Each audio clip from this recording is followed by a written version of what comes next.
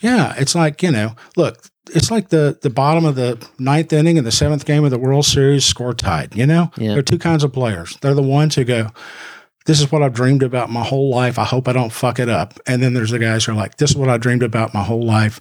And now I get to live it for real. Who's going to win the game? Yeah. Those second guys, right? And so you got to enjoy it when you're in the moment, because you got to remember this is what we've always wanted to do, and we're doing it,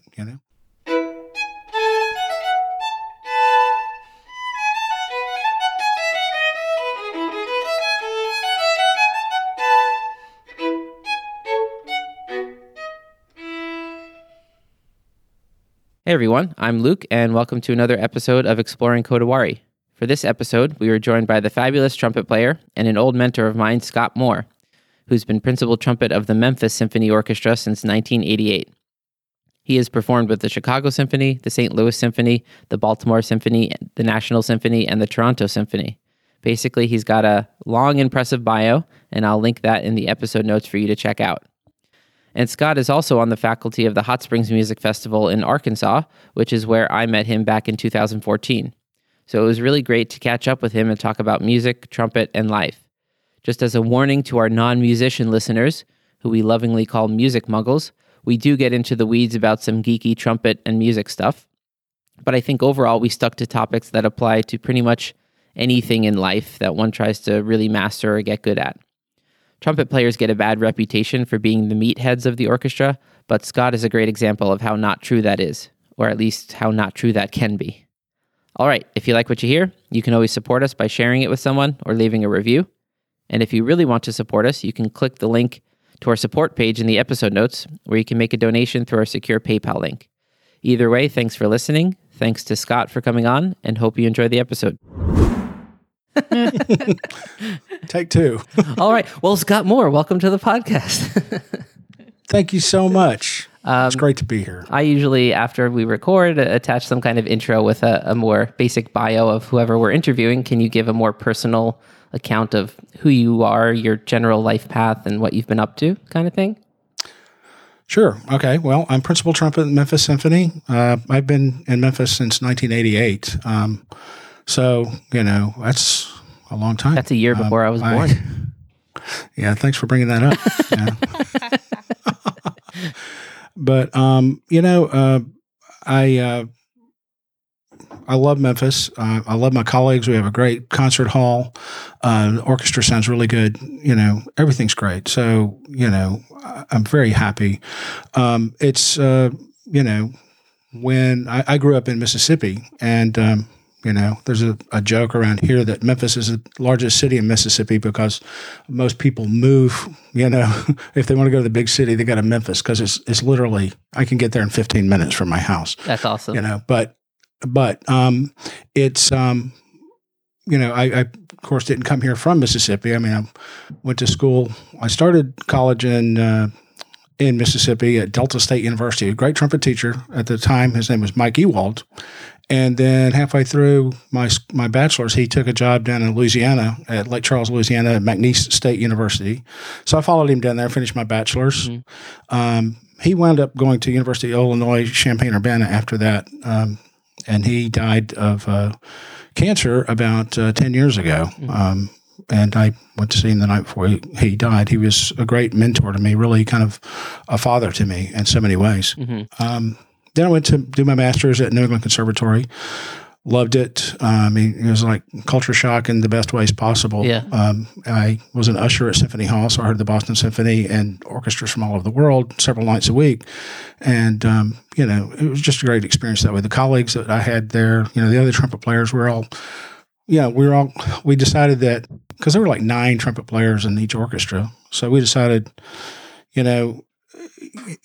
one concert, all you might play is like second trumpet on a Mozart piano concerto or something. So we decided if we're not on stage, we're going to meet downstairs in this room, and we play for each other and played, with each other and stuff, and busted each other's chops. And it was a great group, and just about everybody in there, has gone on to have good careers, So yeah. I think I credit, that group of guys for, really for my still playing the trumpet, I think non-musicians don't realize how sort of tight you can form groups with your own instrument when in school. It becomes like the studio becomes almost like a sports team type of group bonding. It's true, because going from a liberal arts school, then going to a conservatory for my master's, it's like, all of a sudden I was a brass player. So I was kind of like, that's analogous to being a jock at a liberal arts school. Yeah. Yeah. So it's kind of a whole different dynamic, but it was great fun, Why do you think that Austin's is that the trumpet player, brass player mentality, we get associated as being the jocks of the orchestra? Oh, there's so many different reasons for it. I mean, I think it comes from, our need to play with confidence, because we play loudly and, even when we're playing soft, it's louder than a lot of other instruments. And so we have we have to have confidence when we play. And we also have to have a thick skin because mistakes are going to happen. And, when those mistakes happen, if you dwell on it, you're screwed. Yeah. So you have to always keep that confidence, but confidence comes from preparation, of course, But, I think that's kind of where that mentality comes from because of the thick skin we have to develop because our mistakes are so apparent to everyone that, we kind of do develop naturally a swagger. Yeah, the swagger. So, I think that's what I picked up from you when I came to the Hot Springs Music Festival in 2014. It was the year before I started my master's, because that was, it was the year before I started. And before that, I don't know, maybe you remember, I came in a little bit more of a timid kind of defensive player. And I feel like you really injected that, you just got to do it. And that's right. I think you found a good way to convert the nervous energy that you feel as a brass player into that, fuck it, go kind of energy. I mean, yeah. Well, I'm glad to hear that paid off for you because I'm telling you what, man, if you don't conquer that demon, it's a, I've seen guys, just completely drive themselves bonkers. Yeah. Playing the trumpet, because it's, you sit and you sit and you sit and then you gotta, wake everybody up and let them know it's time to go home. So, it's I love it. I just absolutely love playing the trumpet. It's like this is what I wanted to do when I was a kid. Now I get to do it. So, why not have fun with it? You know, I'm not gonna torture myself with all the things that can go wrong because I've done all those things. I've made all the mistakes, and I'm still kicking. So, yeah. Yeah, there's something about once you've made a giant mistake, then it's like, well, I still just went home and ate dinner. Like nothing. That's true. Your brain sets up this life or death. Like I remember the first time I've been doing mostly Baroque trumpet stuff for the last few years. So the first time I played first on Messiah, that the trumpet shall sound like failure mode was just like in the front of my brain all the time. Like, okay, I could hit full fatigue halfway through and then be in survival mode and sound on Baroque trumpet, especially when you get fully tired. Yeah, seriously. Oh God, it's just like, it can be a nightmare. And I don't know, I think in one of the performances, I did get pretty tired, but then it just still went on because there's something about that performance mode energy that your body finds a way. That's exactly right, yeah. And then after that, I was like, okay, if I can trust somewhere, almost like a religious like trust, like my body will find a way in the heat of battle, you sort of find this different, I don't know, my teacher at Stony Brook, Kevin Cobb, used to call it the fuck it energy too. He's just like, you got to just feel that like, whatever. It is what it is, and just breathe and play, There's something I think that's that right. The general population of people could learn from trumpet players in terms of that. I don't know how to export it into regular wisdom, but... Yeah, I was going to say... Well, there's so much of it in sports psychology, Yeah. I mean, it kind of permeates that field as well, and the fuck it energy comes after, preparation, lots of adequate preparation. And, there are times when, you work and you work and you work on something, but it's, you get like almost there. And then there's something about getting in front of your colleagues for a rehearsal that like pushes it over the edge. It's fascinating. Yeah. So nobody wants to screw up in front of their friends. You know? Yeah. You get that extra little percentage. In front of the audience. Yeah. Sorry? I was saying, like, you're so right. You get that extra percentage of ability somehow in the moment of, I have to perform in front of people in a rehearsal or in front of an audience for a concert. Something changes. I haven't quite figured it out, but I'm so much better at performing in concerts than I am at auditioning, that's for sure. Something I still have to figure out how to make a shift. Me too. You know, there are two different skills, you know, but the thing is that all the things that you work on to prepare your auditions, you know, all of those skills translate into good performances, though. You know, you work on your rhythm, your intonation, your evenness, you know, all those things that, you know, help prepare you to take a good audition, also help you be a good performer. So, you know, it's not mutually exclusive, but they are different skills. It's a completely different mindset. And I found that, you know, I mean, you know, when I was, you know, doing really well at major auditions, you know, I called myself the Greg Norman of the trumpet world for a while because I was coming in second everywhere, you know. But, you know, so people want to take lessons on auditions. I tell them that, you know, I always joke that I can teach you to be runner-up for every major orchestra in the country. But, you know, anyway, so, but, you know, when I was, you know, playing at a high level for auditions, I found that what I did was I prepared the audition experience, and that's a lot of visualization and a lot of, you know, I did all of my practicing from warming up to, you know, running the lists in big rooms, you know, a church or something like that. They'd let me come use their sanctuary or something. So I get used to playing in a big room, you know. So, I mean, my practice room here has got like a, you know, 7-foot ceiling or something, you know. It's small. Oh, nice. And, you know, so it's just kind of harsh and dead, you know. And then when I go down to the hall, it's like, oh, wait, yeah. So, you know, so you have to really, you know, preparing an audition, it's like you have to prepare the audition, not the excerpts. You know what I'm saying? You have to prepare how you're going to play that audition. And that involves just running through everything without stopping, just like you would on audition day. Because if you stop, you clam a note in the middle of Petrushka, then you stop and you fix it, you've given yourself permission to screw up. You know what I mean? Yeah. So you have to practice going through no matter what, you know? And then when you finish running whatever list you picked out for yourself, then you say, okay, what did I screw up this time? I'm not going to do that next time. You know, and that's really all you need to do. You know how not to clam that note in the middle of Petrushka because you've done it thousands of times without clamming. You just have to have that in your mind, you know. So, was there like a mental shift that you experienced before winning this job, or you think it was just time, like it just randomly happened, like that you were in a runner-up all of a sudden you just had the job? In Memphis? Yeah. You changed? Well, see, Memphis was a different situation. The runner-up things I was talking about was after I was in Memphis, you know, so, you know, trying to make that next step, you know, because let's face it, you know, most people dream about being in the Chicago Symphony or Boston Symphony or whatever. And, you know, so I was in Memphis and, you know, like I said, I enjoy Memphis, but, you know, you dream about Chicago Symphony or whatnot, you know? Yeah. So those were the ones where I was, you know, a good friend of mine who I went to NEC with,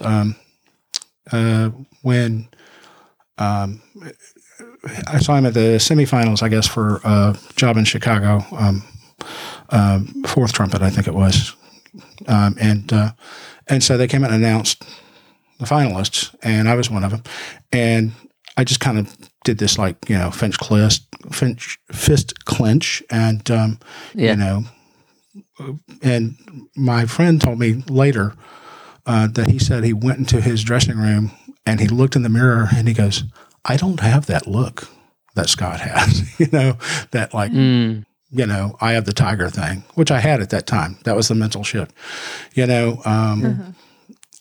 Now, you know, I haven't, you know, I retired from competitive trumpet playing, you know, years and years ago, probably 15 years ago at least, you know, and I feel like I'm playing better now than I ever have. I'm learning stuff every day, which is very exciting. But, you know, for me to take an audition now at my age, it's just kind of like, you know, it's more of a, why do I got to do this bullshit kind of thing? It's not so much of a competitive game for me anymore. You know what I mean? So it's just kind of like I've been on the other side of that curtain, and I know what kind of bullshit goes on back there. And it's just it annoys me if I were to have to do something like that. Of course, I've got a good life here, and like I say, I'm too old for a change. So am I too young to already be thinking like, oh, I was about to say the same thing. I'm in a new world. I'm already thinking of it. I'm like, fuck this shit. Like, I don't know. I feel like the Baroque music world that I've been doing has the mindset you just described, like just kind of embedded in it, of where people are just like, all right, this is less about competition and more about just finding the beauty and being present and that kind of thing. I don't know if that's, there you go. It's possible that as the Baroque early music wave gets more and more popular and it comes to more and more universities, that it will be embedded into the whole competitive hierarchy of music. But it sort of is like half that and half not that still. It's very much personal connections, and people seem to value that sort of more zoomed out artistic thing than like the perfection of audition type training. I don't know. I was well. That's good. And look, auditions don't have to be perfect either. Just like performances, because let's face it. Like I say, I've been on the other side of that curtain, and I'm not sitting there making tick marks every time somebody clams a note or whatnot. I've literally sat in auditions where I hear somebody play a warm-up arpeggio, and I write no at the top and turn it over, because you can tell from the sound and the bad pitch on playing on a warm-up arpeggio, that's not going to work in our band. You know what I'm saying? So it almost tells you more than the perfect excerpt they play right after it. Sometimes the thing is, nobody's going to play a quote unquote perfect excerpt after a warm-up like that, because let's face it, there's a certain this Dunning-Kruger effect. Everybody, people don't realize the things that they're not doing well. And the more the amazing thing about the Dunning-Kruger thing is, like, the more of an expert you are, the more humble you are about your knowledge, and the less of an expert are, the more like an expert you act. Absolutely, 100%. But that's what's so. It's almost like a trap for when you're ignorant of. Let's say you play a certain way and you don't know how that's coming across. You're less likely to find out about it because you're so believing some other version of reality or something. I don't know.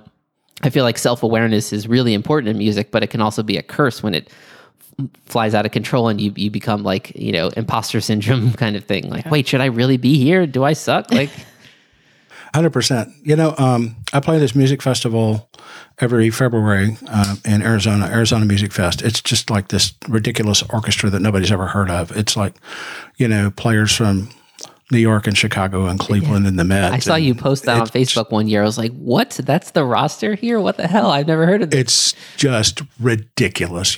Chris Martin's been out there, and Billy Gerlach from National Symphony comes out a lot. And this last year, Conrad Jones came, principal at Indianapolis. Okay. He is just such a great guy and just a sweet player. Just amazing. He grew up on Long Island. Musical guy. Like pretty close to where I grew up. That's right. He did. That's right. Yeah.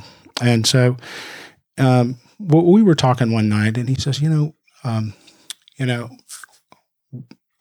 working on your shortcomings is something that's very important, but it's almost, you reach a point where it starts to become self-defeating. It's like, because then it starts to eat at your confidence. It's like, wow, I just really can't, triple tongue any faster, or whatever it is that you're working on, so it has to be balanced with a lot of stuff that kind of keeps your confidence level high. Yeah. And I was like, such a great insight. And the funny thing is, I tried to recruit him for Hot Springs one year, and then he went and won a job, I think in Tucson or something like that. So he was too busy.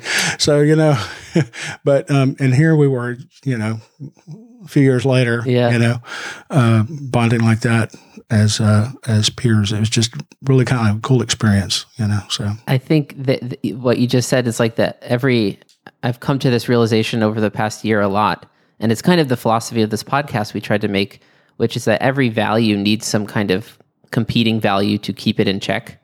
So like the Kodawari philosophy is the idea of like aiming at perfection, attending to all the details along the way, but it has this other part of like also know that you cannot achieve it, but still attempt the achieving it anyways.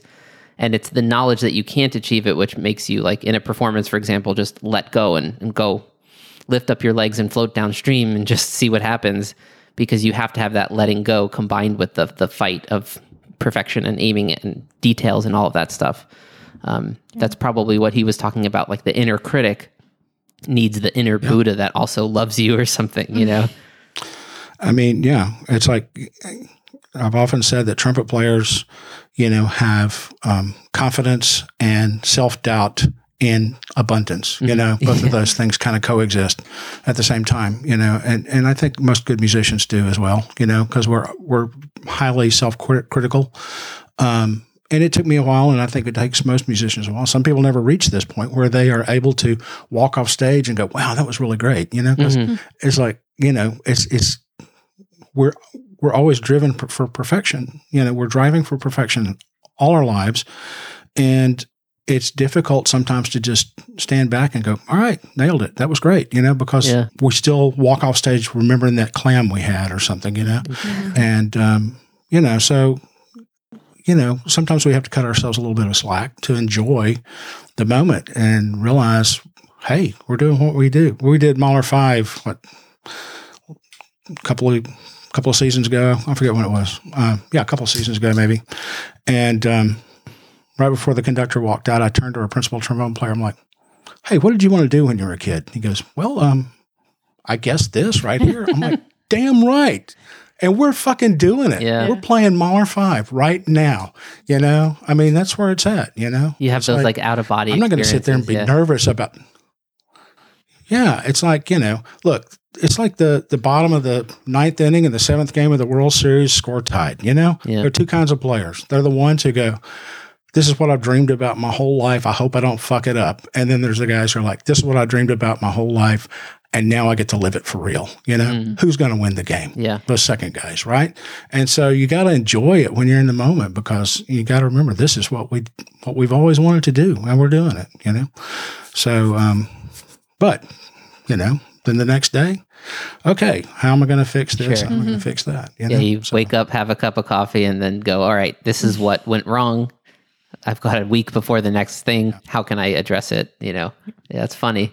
It's yeah, you know, so I'm really into, go ahead. Oh, I was just going to say, it's that's opposite idea I really love. I think it was Niels Bohr, this famous like physicist or particle physicist. He said, the opposite of a shallow truth is a falsehood, but the opposite of a deep truth is another truth. And it's like, you should be critical of your playing and always seek to improve yourself. That's true. You should just be in the moment and love everything that's coming out of your playing and just go with the flow. That's also true. But they're obviously a contradiction there, but at the deep level, you have to be both at the same time. It's like two sides of the same coin kind of thing. I found the critic much easier to be than the love my playing person. Oh, I mean, same. I mean, she'll have amazing performances and then be pissed off. I'll be like, dude, that sounded amazing. What are you mad about? Everybody is like, I don't know, like you're not hearing certain things, but I think what I was going to ask was, did you have to do any work to like dial down that self-doubting sound, or it just kind of disappears as you have more experience? Because I can't seem to get a hold of it right now. Like personally, I'm always like, well, terrible. Yeah. I got into, you know, 15 years ago or so, I got into a real funk. You know, personal life upheaval usually causes, you know, issues, you know, going through a divorce. And so it kind of, you know, crept into my playing as well. And, you know, it just kind of starts with one little thing, and then it just kind of snowballs from there. And you try to fix it, and things get worse and worse and worse. Yeah. And my playing just fell apart. It was awful. It was embarrassing. I mean, it was my tonguing for the most part. You know, it got to the point where I couldn't play William Tell Overture. I was like, and it was just embarrassing. So, I filled out an application for culinary school. I was going to quit trumpet and go be a chef because I figured I already worked crazy hours for no money, so I might as well, be a chef. But I started. I had some golf clubs, but I hadn't really played much. After my first daughter was born, I started playing when I was like 30 or so, and then my daughter was born a year or two later, and I kind of put them in the closet, next 15, 16 years. And so, I decided one summer, I was like, okay, I'm going to take my golf clubs and try to figure this game out, And so I remember I'd be practicing, and I took this lesson with this old guy. He hung around at this city golf course.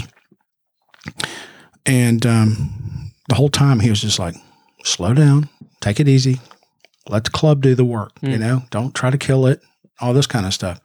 And when I was done, I was like, that was the best trumpet lesson I've ever had. Nice. And I went home and I wrote down all this stuff, and I realized, the trumpet's got a sweet spot just like a golf club. If you hit that sweet spot on the golf club, the ball just goes nice and straight and far with very little effort, And that's the same with the trumpet. If you hit that resonant sweet spot where there's a physical, acoustical value that determines where this piece of pipe will resonate at 240. Or, at 440. You know what I'm saying? So, you see people with their tuning slides out, 2 inches.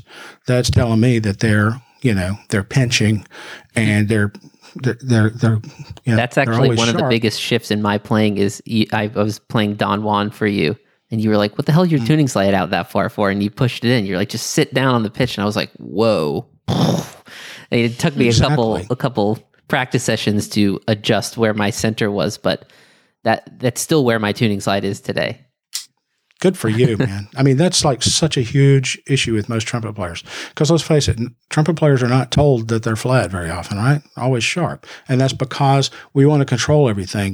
We're like squeezing down, and we think we have to project by getting that tight, narrow, bright sound. But, if you hear a singer like that, we've all heard that tenor is like, and it's like, he thinks he's projecting because he's got his, voice all squeezed tight, but nobody wants to hear that shit, man. You want it to have as much resonance and life as possible. And the way to do that is hit where that instrument wants to resonate. Yeah. All right. And if you're not hitting that spot, you're forcing the instrument and to you're basically turning the trumpet into an amplifier instead of an oscillator, which is what it really is, right? It oscillates pitches from standing waves that we create in the instrument through the buzzing of our lips. It creates a standing wave, and that's how we get the maximum resonance with minimum effort. Yeah. And my teacher, Kevin Cobb, would always describe that phenomena as like if you had a beach ball floating on water and you put your hand on it, you would find this natural, you push down a little bit, it pushes back up, and there's this just natural balance that you find when you're in that resonance space. If you're trying to hold the beach ball underwater, it's unstable and that's right. And if you're not touching it at all, it just floats away from you.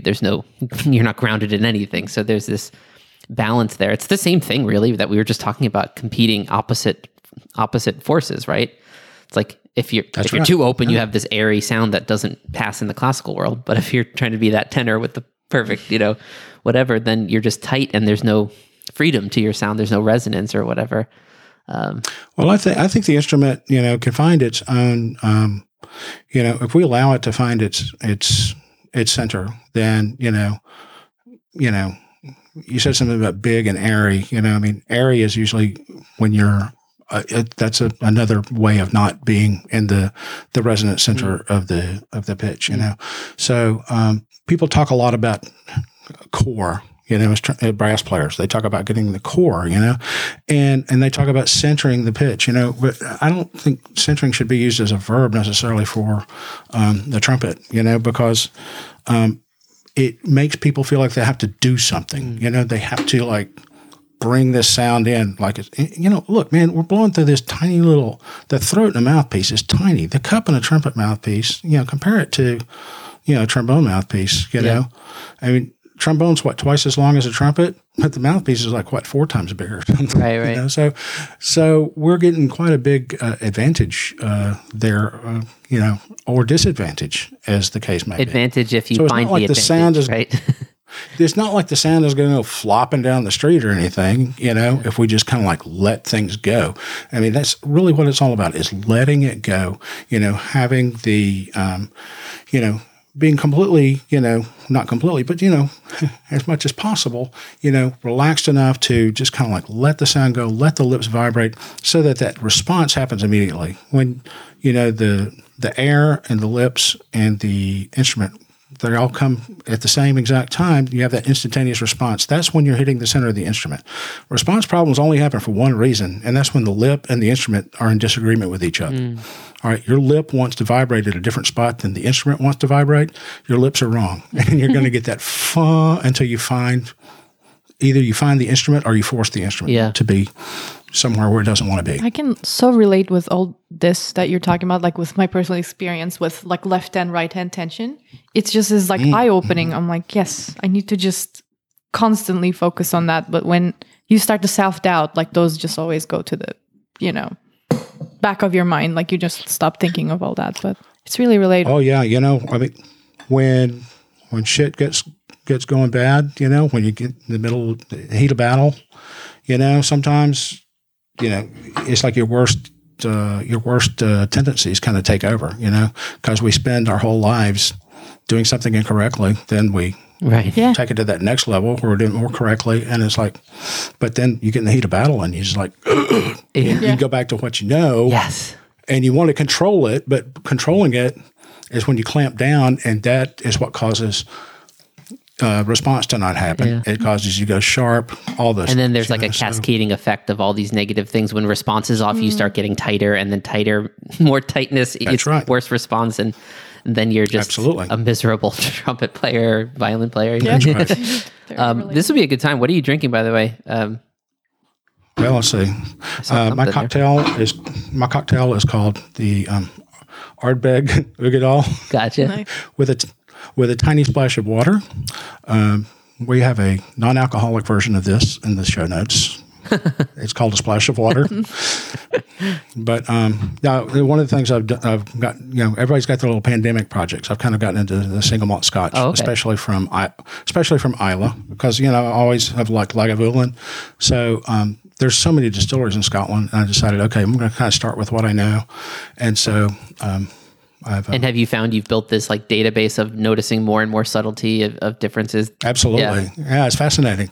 Just the other day I was doing a little testing of my old Lagavulin, which I've drank for years. And I was like, holy crap, there's licorice in there. I never noticed that before. Little things like that, So it's just kind of fascinating to kind of start to get into that a little bit, I think musicians are particularly good at getting into things, whether that's cooking or cocktails or wine. We have the mindset that we apply it to music for 30 years or whatever it is.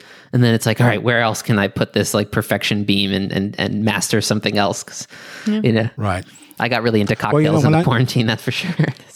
Yeah. I did too. Buddy and I would text each other pictures of our latest cocktail creations and so forth. But when winter hit, that's when I kind of got into just single malt scotches. But before that, I was doing all kinds of cocktails. In summertime, it's all gin around here. So different martinis and Negronis and. I have to have a re-meeting with gin. I had a bad experience with gin when I was younger, and it's still tagged in that memory somewhere that it doesn't. I'm scared of it. Interesting. From one experience. Most people have a tequila story, but my tequila stories are great. Story. Knock on wood. Oh yeah. Normally we would be having margaritas on Margarita Monday, as we've come to call it. All right. Yes. We were out of tequila, so I just got an old fashioned. today. Nice. With Rittenhouse. Weirdly enough, some of the just cheaper $30 bottles of rye taste the best when you're mixing cocktails. I've found you don't need to be spending too much money to get a really good mixed drink. I agree. I don't spend a lot of money. I mean, if I'm going to mix something in a cocktail, I'm not going to spend a lot of money on it. That's for sure. I found that getting into cocktails reminded me of, let's say you're in a chamber music group and you're trying to balance the different voices of a chord or something, you have these different voices of a cocktail, like the heat of the alcohol, the sweetness, the bitterness, and depending on the cocktail category, it might have not one of those, but like she likes her margaritas without any sweetness, actually. I mean, obviously the Cointreau has some sweetness to it, but I like to put a little agave nectar mixed in as well. And you're just playing with these different things and trying to find a balance. I found it very similar to what you try to do when you're balancing a chord in a string quartet or a brass quintet or something like that. Yeah. Yeah. I like a margarita with the 3-2-1 ratio, 3 of tequila, 2 of Cointreau or Grand Marnier, and 1 of lime juice. And I don't add any extra sweetener either. So, because to me, there's plenty in the Cointreau. It's true. Yeah. The Cointreau is pretty, we were looking up because she's like, oh, like maybe I should be trying to have less sugar. Like it affects me kind of weird. I was like, well, let's see how much sugar the margarita has without adding any agave. And I was like, it's still got like 7 grams sugar, like just from the Cointreau alone. That's true. So speaking of playing problems, I went through one. Was this 2016 or 17? I got really sick with it was just a sore throat, and I kind of ignored it. Then there was like an orchestra concert, so I extra ignored it. I was like, I don't have time to deal with this. And then the day after the concert, I think it was pictures at an exhibition, I woke up and I was like, I messed up. Like it felt awful. So yeah, you weren't able to play for a while. I remember it was like 2 weeks. I just couldn't play it. It went into like, what is it? The strep throat. Strep throat becomes the other thing when whatever. And when I came back to playing, it felt bad, but like, all right, whatever, this makes sense. Next day, still whatever. But then I was like, I can't get out of the staff. I can't play high. I can't find my sound. And then the more problems there were, and all of a sudden, I was like, wait, am I done with trumpet? I can't play. Like I've been working at this problem. It was the year after school, so I was basically just teaching and gigging around the area, but I didn't have any gigs for that month. I canceled a few because I couldn't play. I remember playing one concert on campus for some whatever ceremony for the dentist department or something. And I just took everything down an octave. I told my friends, like, I'm going through something here, like, but I can still play the gig. They won't know what's going on. And that kept going for about 2 to 3 weeks. Then I was supposed to play La Boheme at the end of the month. And I was like, I'm about to say I can't do it. And I went to warm up one morning, and this flash kind of went through my mind of what it felt like to play when things felt good. And I just picked up the instrument, and then it was back. And so that it both was awesome in the sense that the memory of that I found like the track. It was like the train tracks just needed to find the right switch or whatever. But it also terrified me that can happen, that one little misalignment became like I was somewhere totally different, and I was just paralyzed. Like I went to start a note, and I was like I couldn't even just play a piano. Like well, now you're a real trumpet player. Do you think that's a rite of passage for a trumpet player? Yeah, you're not a real trumpet. Yeah, you're not a real trumpet player until you go through something like that, dude. I have gone through so many phases like that.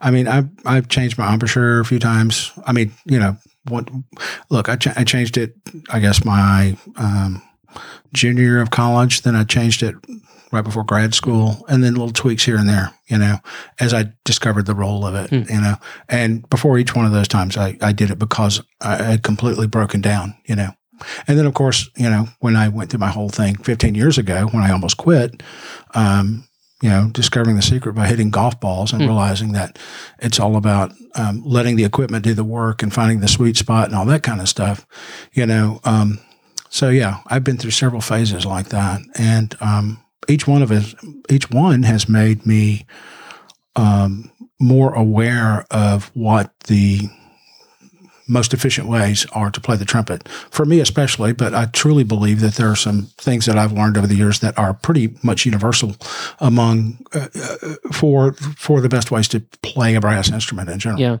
Yeah. So, but yet at the same time, each person has to personally find that for themselves, I feel like, because it's slightly different for everyone. In a lot of ways, that's true. I mean, there's a lot of We're all similarities handicapped, too, I of think, course. by the.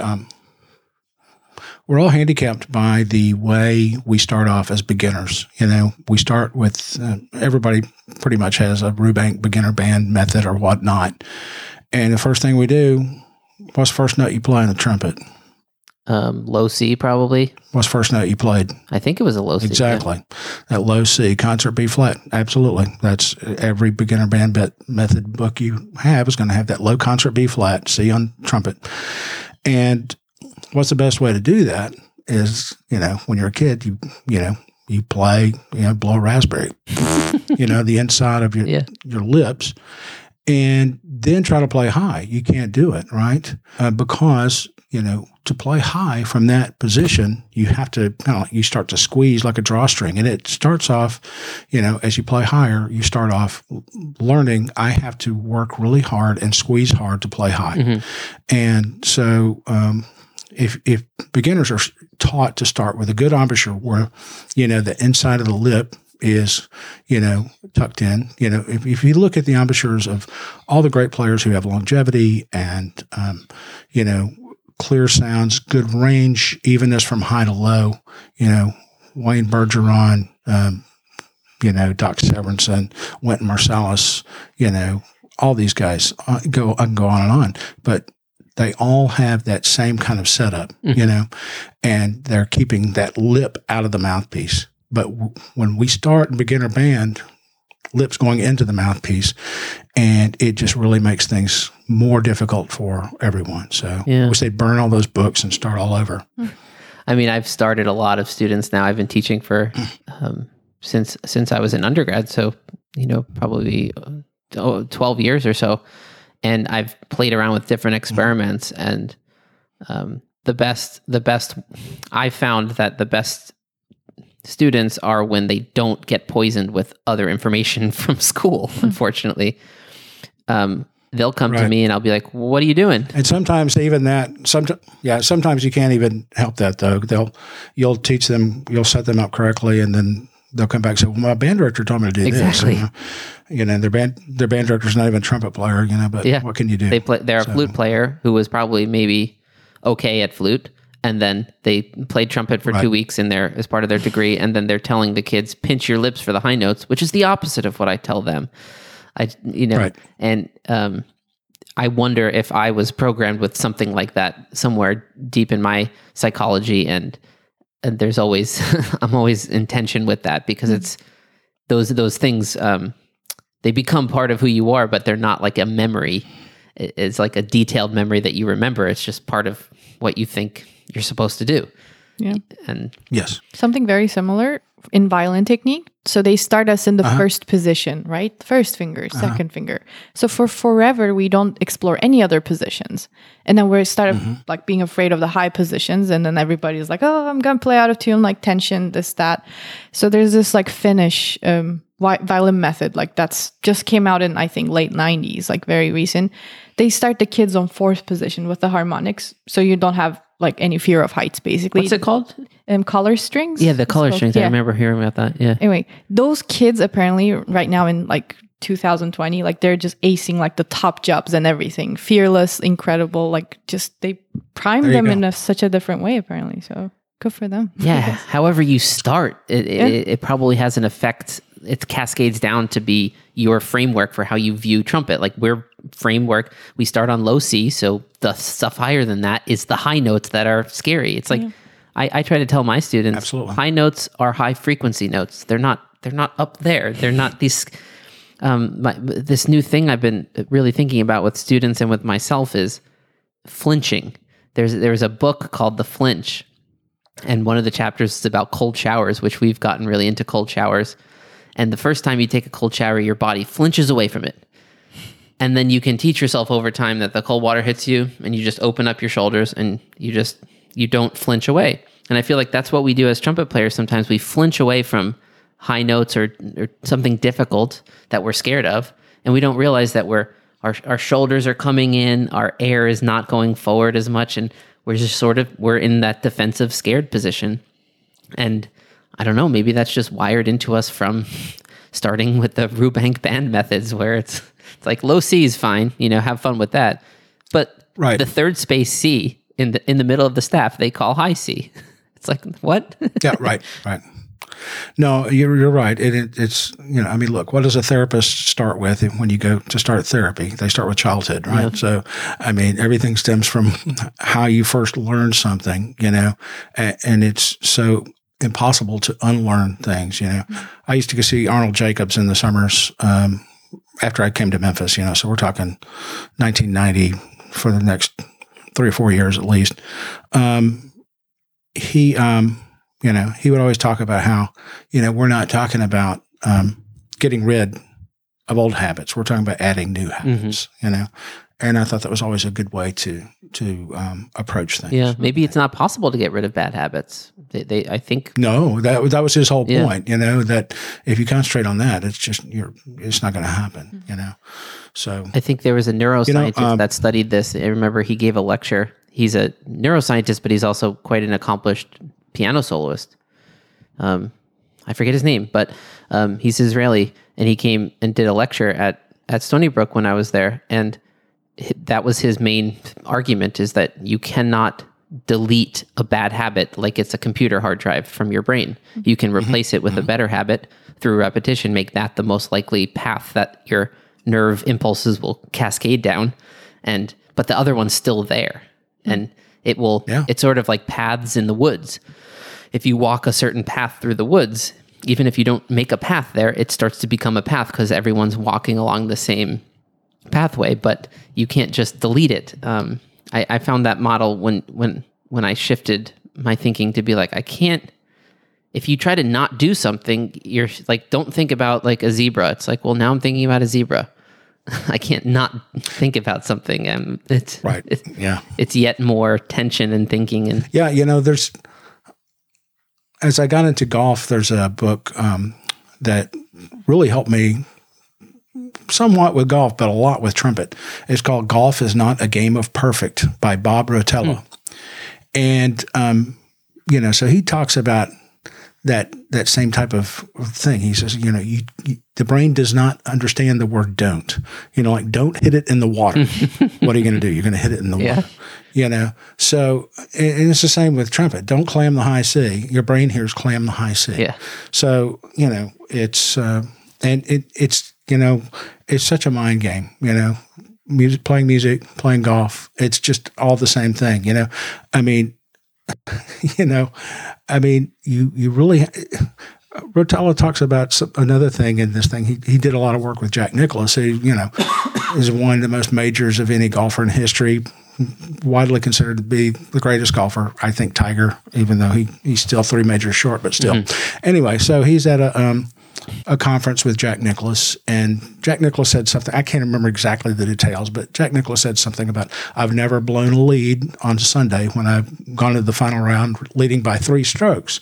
And so some guy in the audience comes up to Bob Rotella, who was co-presenting this seminar with Jack Nicklaus. And so this guy from the audience came up to him and goes, Jack Nicklaus is wrong. He named some tournament where he blew the lead, like that. And so Bob Rotella goes to the guy, he goes, what's your golf handicap? And the guy goes, well, I'm about a 16, which is like, it means he shoots in the high 80s, low 90s or something like that. And the guy goes, okay, so you're a 16 handicap from your club, and you want me to tell Jack Nicklaus that he's thinking wrong? So the whole idea was that Jack Nicklaus forgot about the times when he failed and remember the times he succeeded. So people at peak performance create their own realities. You remember the good things and you forget the bad things. You block that stuff out of your brain, and you just focus on the good. You visualize what you want to do, and then you achieve it. And if you don't achieve it, you don't think about that because you've got something else to achieve right the next second, So it's like the letting go thing. Maybe there's an element of like, once you understand why you made a past mistake, whatever it is, life, but performance, whatever, then you can let go of it. It's like, I've already understood it. Now I don't need that memory because I've already extracted the information I need from it. Great, let's move on. But if you don't understand why it happened 100%. To you, then it can still haunt you, right? I want to talk just a little bit about performance nerves.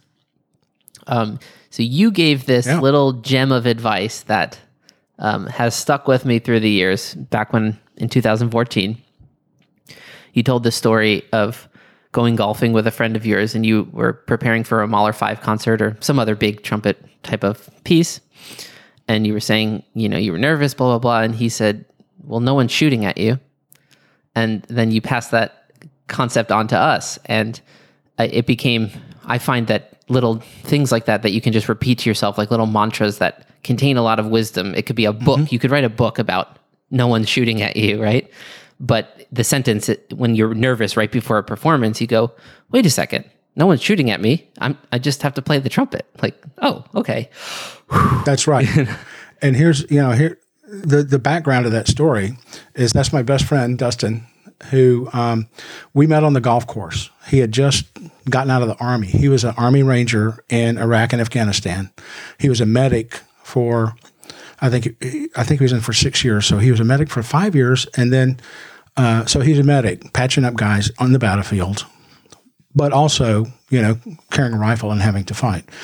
And then last year, he said he switched to what he called preventative medicine. He became a sniper. Got the bad guys before they got our guys. That's a funny label. But anyway, so he moved to Memphis. He picked it off of a map. He grew up in St. Louis, and he just for some reason, I'm going to go to Memphis. And he lived next to this golf course where I would practice every morning. And it's like, here's two nutty guys out there every day when it's 40 degrees practicing our golf swings. And I'm like, okay, I got to know this guy because we're literally the only two people here for the whole week, right? But anyway, so he had been in the shit and the Middle East. And so that was when he had a bad golf shot, that's what he would say. Nobody's shooting at me, and that was like some of the most powerful perspective I've ever gotten. Even better story about Dustin. A few years ago, I got diagnosed with IgA nephropathy, which is a autoimmune disease that affects the kidneys.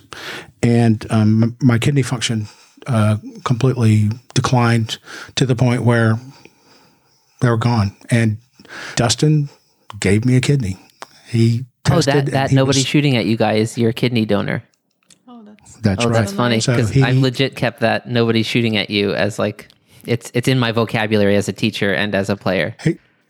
That's great. He's going to be very happy to hear that. I'm going to text him as soon as we're done. Awesome. Telling that. I tell that story almost every day. I told it yesterday on the golf course to a guy I met on the golf course. But it's such a great piece of perspective, But so he tested and we were such a good match, I couldn't believe. He's a better match than my daughters might have been, but they weren't really eligible. But since it's an autoimmune disease, family donor, we share common DNA, and that heightens the chance that the disease comes back. Which it probably will someday, but knock on wood, hopefully they will be for a while. Yeah. But that nobody shooting at you thing, I remember also the last night of Hot Springs Festival, we went out for beers and stuff, and my flight was like one of those 6 a.m. flights, and right. I was sort of looking at it like, well, the concert ends at 10. I'm not going to not say goodbye to everyone, so I'm kind of just sacrificing. I probably won't sleep, or if I do, it'll be for an hour or whatever. So we all got back at like 2 a.m. I slept till probably 3:30, and then the van picked up whoever was going to the airport. And I got there plenty early, like 6 a.m. flight. I think we got there at 4:45 or something. The airport was empty. And then suddenly the computers broke down. And I'm sitting there, and I'm a nervous flyer anyway. So any airport day, I'm just on edge anxiety-wise. And I'm thinking, I wasn't flying a lot back then, so I didn't even know, if I just don't get to the gate on time, am I just screwed? Am I just going to have to fork over $300 to, I didn't know they would, make all the arrangements for you if they mess up. But their computers crashed, and we're just sitting there. We can't check our bags and whatever. I ended up missing the flight.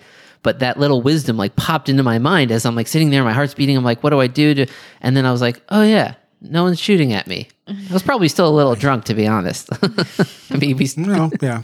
But that's Hot Springs for you. Man. So yeah, it's funny that I didn't know that Dustin is his name. Yeah. Okay, I didn't know that was the nobody shooting at you wisdom. Yeah, definitely tell him. Like, I legit think about that at least probably once a day. Like because it works not just for music, just anytime you're stressed out about something. Absolutely. You're like, it's the best zoom out. perspective No one's there shooting at me. is. That's right. And of course, now my daughter is in the Army, but I mean, she plays fife in the Army, so it's not like anybody's going to be shooting at her. But, Right. She did have to, like, during that, when they brought in the National Guard in last summer, when Trump wanted to do his, So was bullshit. she in D.C.? She had to, like, help check in. Yeah. She's stationed at Fort Myer, which is right next to Arlington Cemetery. So her unit, she's in the U.S. Army Old Guard Fife and Drum Corps. And so her unit is part of the Old Guard, which, they also have the tomb sentries for the unknown soldiers and the Tomb of the Unknowns, they call it. And also the caissons, the horses and all that kind of stuff. So it's, it's a really cool unit. But yeah. Do you have time for some bonus questions? Absolutely. Now, here's the policy for bonus questions. Feel free to be like, okay. Boom, I'm not answering that. I'll go from really like funny questions to like, what happens when you die type questions. So feel free to be like, no comment. So the first one I usually ask is, what's the most profound thing that you've changed your mind on over the course of your life? Most profound thing I've changed my mind on. Well, I mean, good Lord, I grew up in Mississippi, Southern Baptist in Mississippi. Mm-hmm. I would say everything.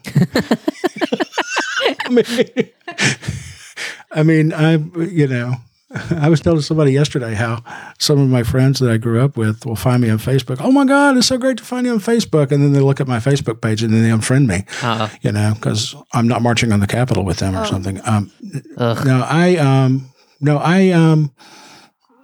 would say the most profound thing is, I've always been interested in religion and people's, in our need for the higher power and all that kind of stuff. And I grew up, it's like Southern Baptist. It was like, this is it, or you burn in hell forever. And I'm an Episcopalian now. A friend of mine asked me once, I said, are you religious? I said, no, I'm an Episcopalian. So it's a very, it's a, Episcopalian church is really a community of people who are united. Yes, we all have we all have this central belief, but it's really more about a community that supports each other, rather than do we really believe, this and this and that, So the Episcopal Church is very good about exploring, the scholarship on how the Bible was put together. So we'll talk about the writer of the Gospel of Mark instead of Mark, because who knows who wrote that? That stuff was put in later. But the wisdom can still be the wisdom. And they're not threatened by that kind of stuff. It's like I told my daughters, the things, the teachings in there still make sense today. But if you want to look at it as a rule book for how to judge other people, then no, you're not getting what the intent should be. Right. I think. For me, I think it's like that difference between literal truth and metaphorical truth. Like the truth of story, like the story of Cain and Abel is like a paragraph long, but in it is just like the most beautiful life advice of like, no matter what happens to you, don't become resentful. And it tells that through story. It's not smart enough to just say it as a rule.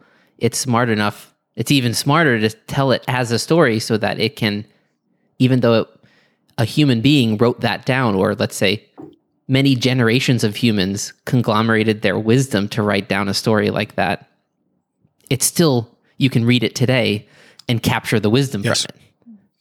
That's right. Absolutely. Yeah. And whether, but we also have to realize that people back then did not have an understanding of, how, planets worked and how, evolution, science works and evolution, all that kind of stuff. It's just, we have to look at things in the context of when they were written. Yeah. I mean, I've personally found an interesting, as I get older, wrestling with that question of, if someone says, do you believe in God? My first question is, what do you mean by that word God? And what do you mean by that word believe? And what do you mean by the word you? Because it's like, I'm not one thing. Certainly there's a room in my mind that believes in God. But there's another rational part of my mind that's like, can make fun of people that are too, literal with thinking religious thoughts. Of course. So we're this conglomeration of things, but I think being a musician, whether you know it or not, you're accessing that faith room of your mind where when you play Bach, like you can tell Bach believed in God. I don't know what his specific literal conception of God was, but I can feel probably that faith-based feeling that especially Bach trumpet parts, Yeah. But I'm only 31, so maybe I have another 30 years to wrestle with that question. I don't know. Well, I know when I'm playing B minor mass, I use God's name quite a bit. Not always favorable. Yeah, that's fine. All right. Other questions. Bring them. All right.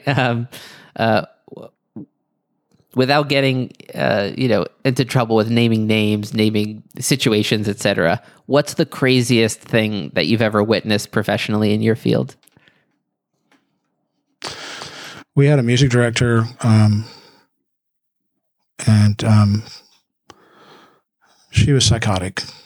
All right. And I won't name names, Mei and Chen, but she was absolutely nuts. And at this time, I was the orchestra committee chairman. And so we have a fire alarm in our concert hall that sounds a very loud B natural with strobe lights going on. And so we're rehearsing for a concert, Rite of Spring. Fire alarm goes off. We'd had problems with her wanting to keep conducting. Or no, it was actually a guest conductor who wanted to keep conducting during the fire alarm in the performance. I'm like, we can't do this. I mean, yeah, most of the time it's some kid pulling a prank or whatnot, but still, it's a fire alarm, So we met. We had a policy. There's a fire alarm. This is what we do. We get off stage. We go out these exits, right? So happened the first time. We get off stage. It happened again. And I think the third time, the operations manager or whoever it was, stage manager, didn't come on stage like they had done before. And she just keeps conducting. Was this all in the same She's night? Actually conducting a very soft part. Yes. Oh, wow. So there's all kinds of crap going on with the fire alarm. So anyway, she keeps conducting, and this fire alarm is going off. It's very loud. She can't do anything because it's loud, and she's conducting something soft. What the hell is she trying to do, right? And so I'm orchestra committee chairman, and I stand up. I'm sorry, man. We've got a fire alarm. We've got to stop. And she just screams at me. She's like, "Don't ever interrupt me again. This is my rehearsal." And it just went nuts. I mean, she was screaming at me, and then someone came on and says, "We're on the phone with the fire department. They're, it's false alarm. They're taking care of it, blah, blah, blah." Mm-hmm. And it turned into this big thing, I mean. Oh, I see. It was a rehearsal. Yeah. Okay. That makes sense. I thought it was a performance. At first I thought it was a concert. I was like, that's insane. But in the middle of the rehearsal, you had to get up and empty and come back. It was a dress rehearsal. Mm-hmm. But she's like screaming at me for wanting her to stop because there was a fire alarm going on, So, it's fascinating. But, the thing is this story, I mean, you know how the music world is. I mean, this is like, she had a lot of gifts, I mean, she was a very talented conductor, but she was psychotic. And so, it's like this story spread like wildfire. So there are a lot of orchestras who had been considering her who were like, "Ooh, no, I don't think so."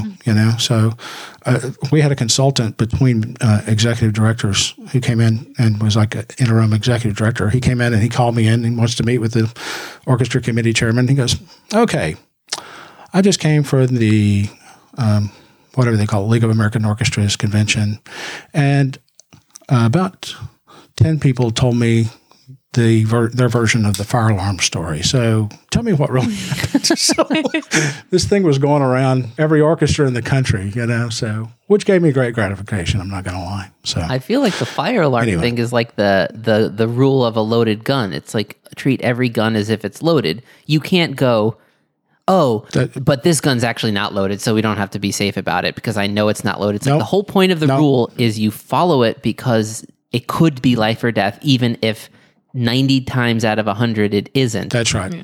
That's the whole point of a fire alarm. Like, you don't tell kids in school, like, this is just a drill. Don't take it as seriously. You program that in. Like, if a fire alarm goes off, you get out of the building. If you're holding a gun, treat it like it's loaded. Yep. Even if you emptied the chamber yourself and you just did it, you still follow that rule because it will be safer, even if it's not literally accurate to, That's right. Yeah, another fire alarm story that we had, we did have some problems with it. It sounds like the fire alarm had a problem. But this was in a performance, actually. I think it was a school performance. So, the hall was full of school kids.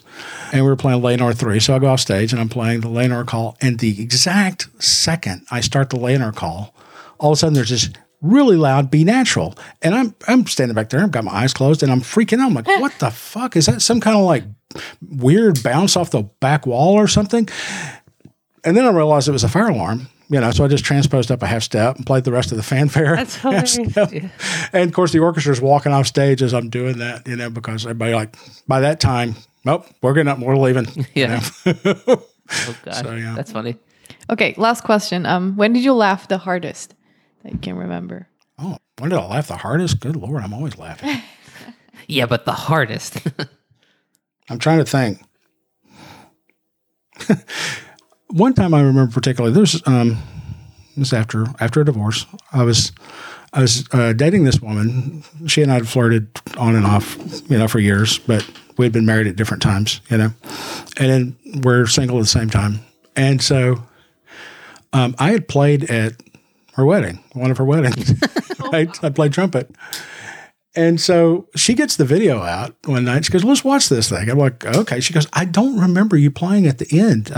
She goes, I remember you playing, water music at the beginning, but I don't remember you. What did you play at the end? I'm like, I don't remember, And so anyway, so we start watching this thing. And so there's the water music. She walks down the aisle, and then the pastor's like, okay, let's bow our heads in prayer. And as everybody's praying, you see me stand up and skulk out because I had a concert right after that or something, and we laughed really hard at that because we were trying to remember what happened at the end of the wedding. And here I am skulking out of her wedding, So that was pretty funny. I guess you had to be there, but it was just, I laughed. We both laughed really hard at that. That was a memorable laugh. Yeah. So. I always ask that question. I can't even think of mine. I mean, either. Yeah. A lot. There's a lot. Well, I mean, I'm sure if I thought farther, I would come up with some other stuff. Kind of a hard question because usually those memories don't just like pop into your head unless they randomly pop into your head. You tend to laugh really randomly. Like that's true. She'll just get in a giggling mode, and I'm just like, "What's funny?" And she's like, "Like I don't know what triggers it, but I don't know why." Well, I know my wife and I don't know if you've watched the show Veep on HBO. Oh, it's been recommended so much, but I never got in. I never started it. Dude, when we watched that show, we would have to hit pause like 3 or 4 times in every show just so we could laugh. I mean, that show just really brought the funny for us. It hit my particular funny bones. Gotcha. And I also thought Letterkenny was really funny too. So. What was your favorite show that you binged during pandemic year? Letterkenny. Yeah. I think. Yeah. What was ours? Dark, probably. Oh, maybe Dark. I don't Although that got too dark, obviously. It's this like German show. It's about like timelines and all this stuff. And we were like already feeling. What's it called? It's called Dark. It's a Netflix original. It's in German. And I don't know. We still have to watch season 3. We just kind of finished it. It was too much, I think. Back in like. Have you seen did you see The Beforeigners? I don't think so. That's a good one. That's filmed in, that's in Norwegian. Yes, Norwegian. So it's filmed in Norway. All these people start showing up in the middle of the harbor there from different times, So you got Vikings, you got Victorian people, you got cavemen, all blending into modern society. That sounds cool. It's fascinating. It's really cool. So Nice. it's all of our interests, Yeah. We like Vikings. We're watching Vikings people. right now. Vikings is really good. Yeah. So Ragnar Lothbrok. Yeah. And we also watched. We didn't finish it, but what's the one with like Ted Danson and Heaven? Good Place. The Good Place. Yeah. The Good Place. That's What really season did we get up to? 3, 4? 3 or 4. I felt like the first couple seasons were like really amazing, and then it sort of started losing my attention a little bit. That could be me. I don't know if it's the show or me. Yeah, The Good Place has probably the best series finale of Oh, really? Oh, seen. it does. So you would say we should Yeah. definitely finish it? I definitely think Okay. so. It's just so well done at the end. It's just beautiful, absolutely beautiful. So, but Letterkenny is one of those things I just, a lot of people haven't heard of it. It's Canadian comedy, and it's just, if it suits your tastes, it's some of the funniest crap you've ever seen. If it doesn't, you're like, Gotcha. All right. Well, we could say goodbye off air, but I'll say, thanks so much for coming on, and hopefully we can maybe do it again sometime. Yeah, thank you. That'd be great. It's good to see you, and nice to meet you too, Janka. Yeah. All right. Thanks for listening to this episode of Exploring Kodawari. If you enjoyed it, we hope you'll consider sharing it on social media and with friends. You can also help us out by leaving a rating and a review wherever you listen to podcasts. Those help us more than you would think. And if you'd like to help us out in a more substantial way, consider going over to our website to make a donation through PayPal. Links are in the episode notes for this. You can do this as a one-time donation or a recurring monthly donation. All of that support will help us to set aside time in order to create content for the podcast and the blog. And finally, please get in touch with us and say hi, either on social media or privately through email.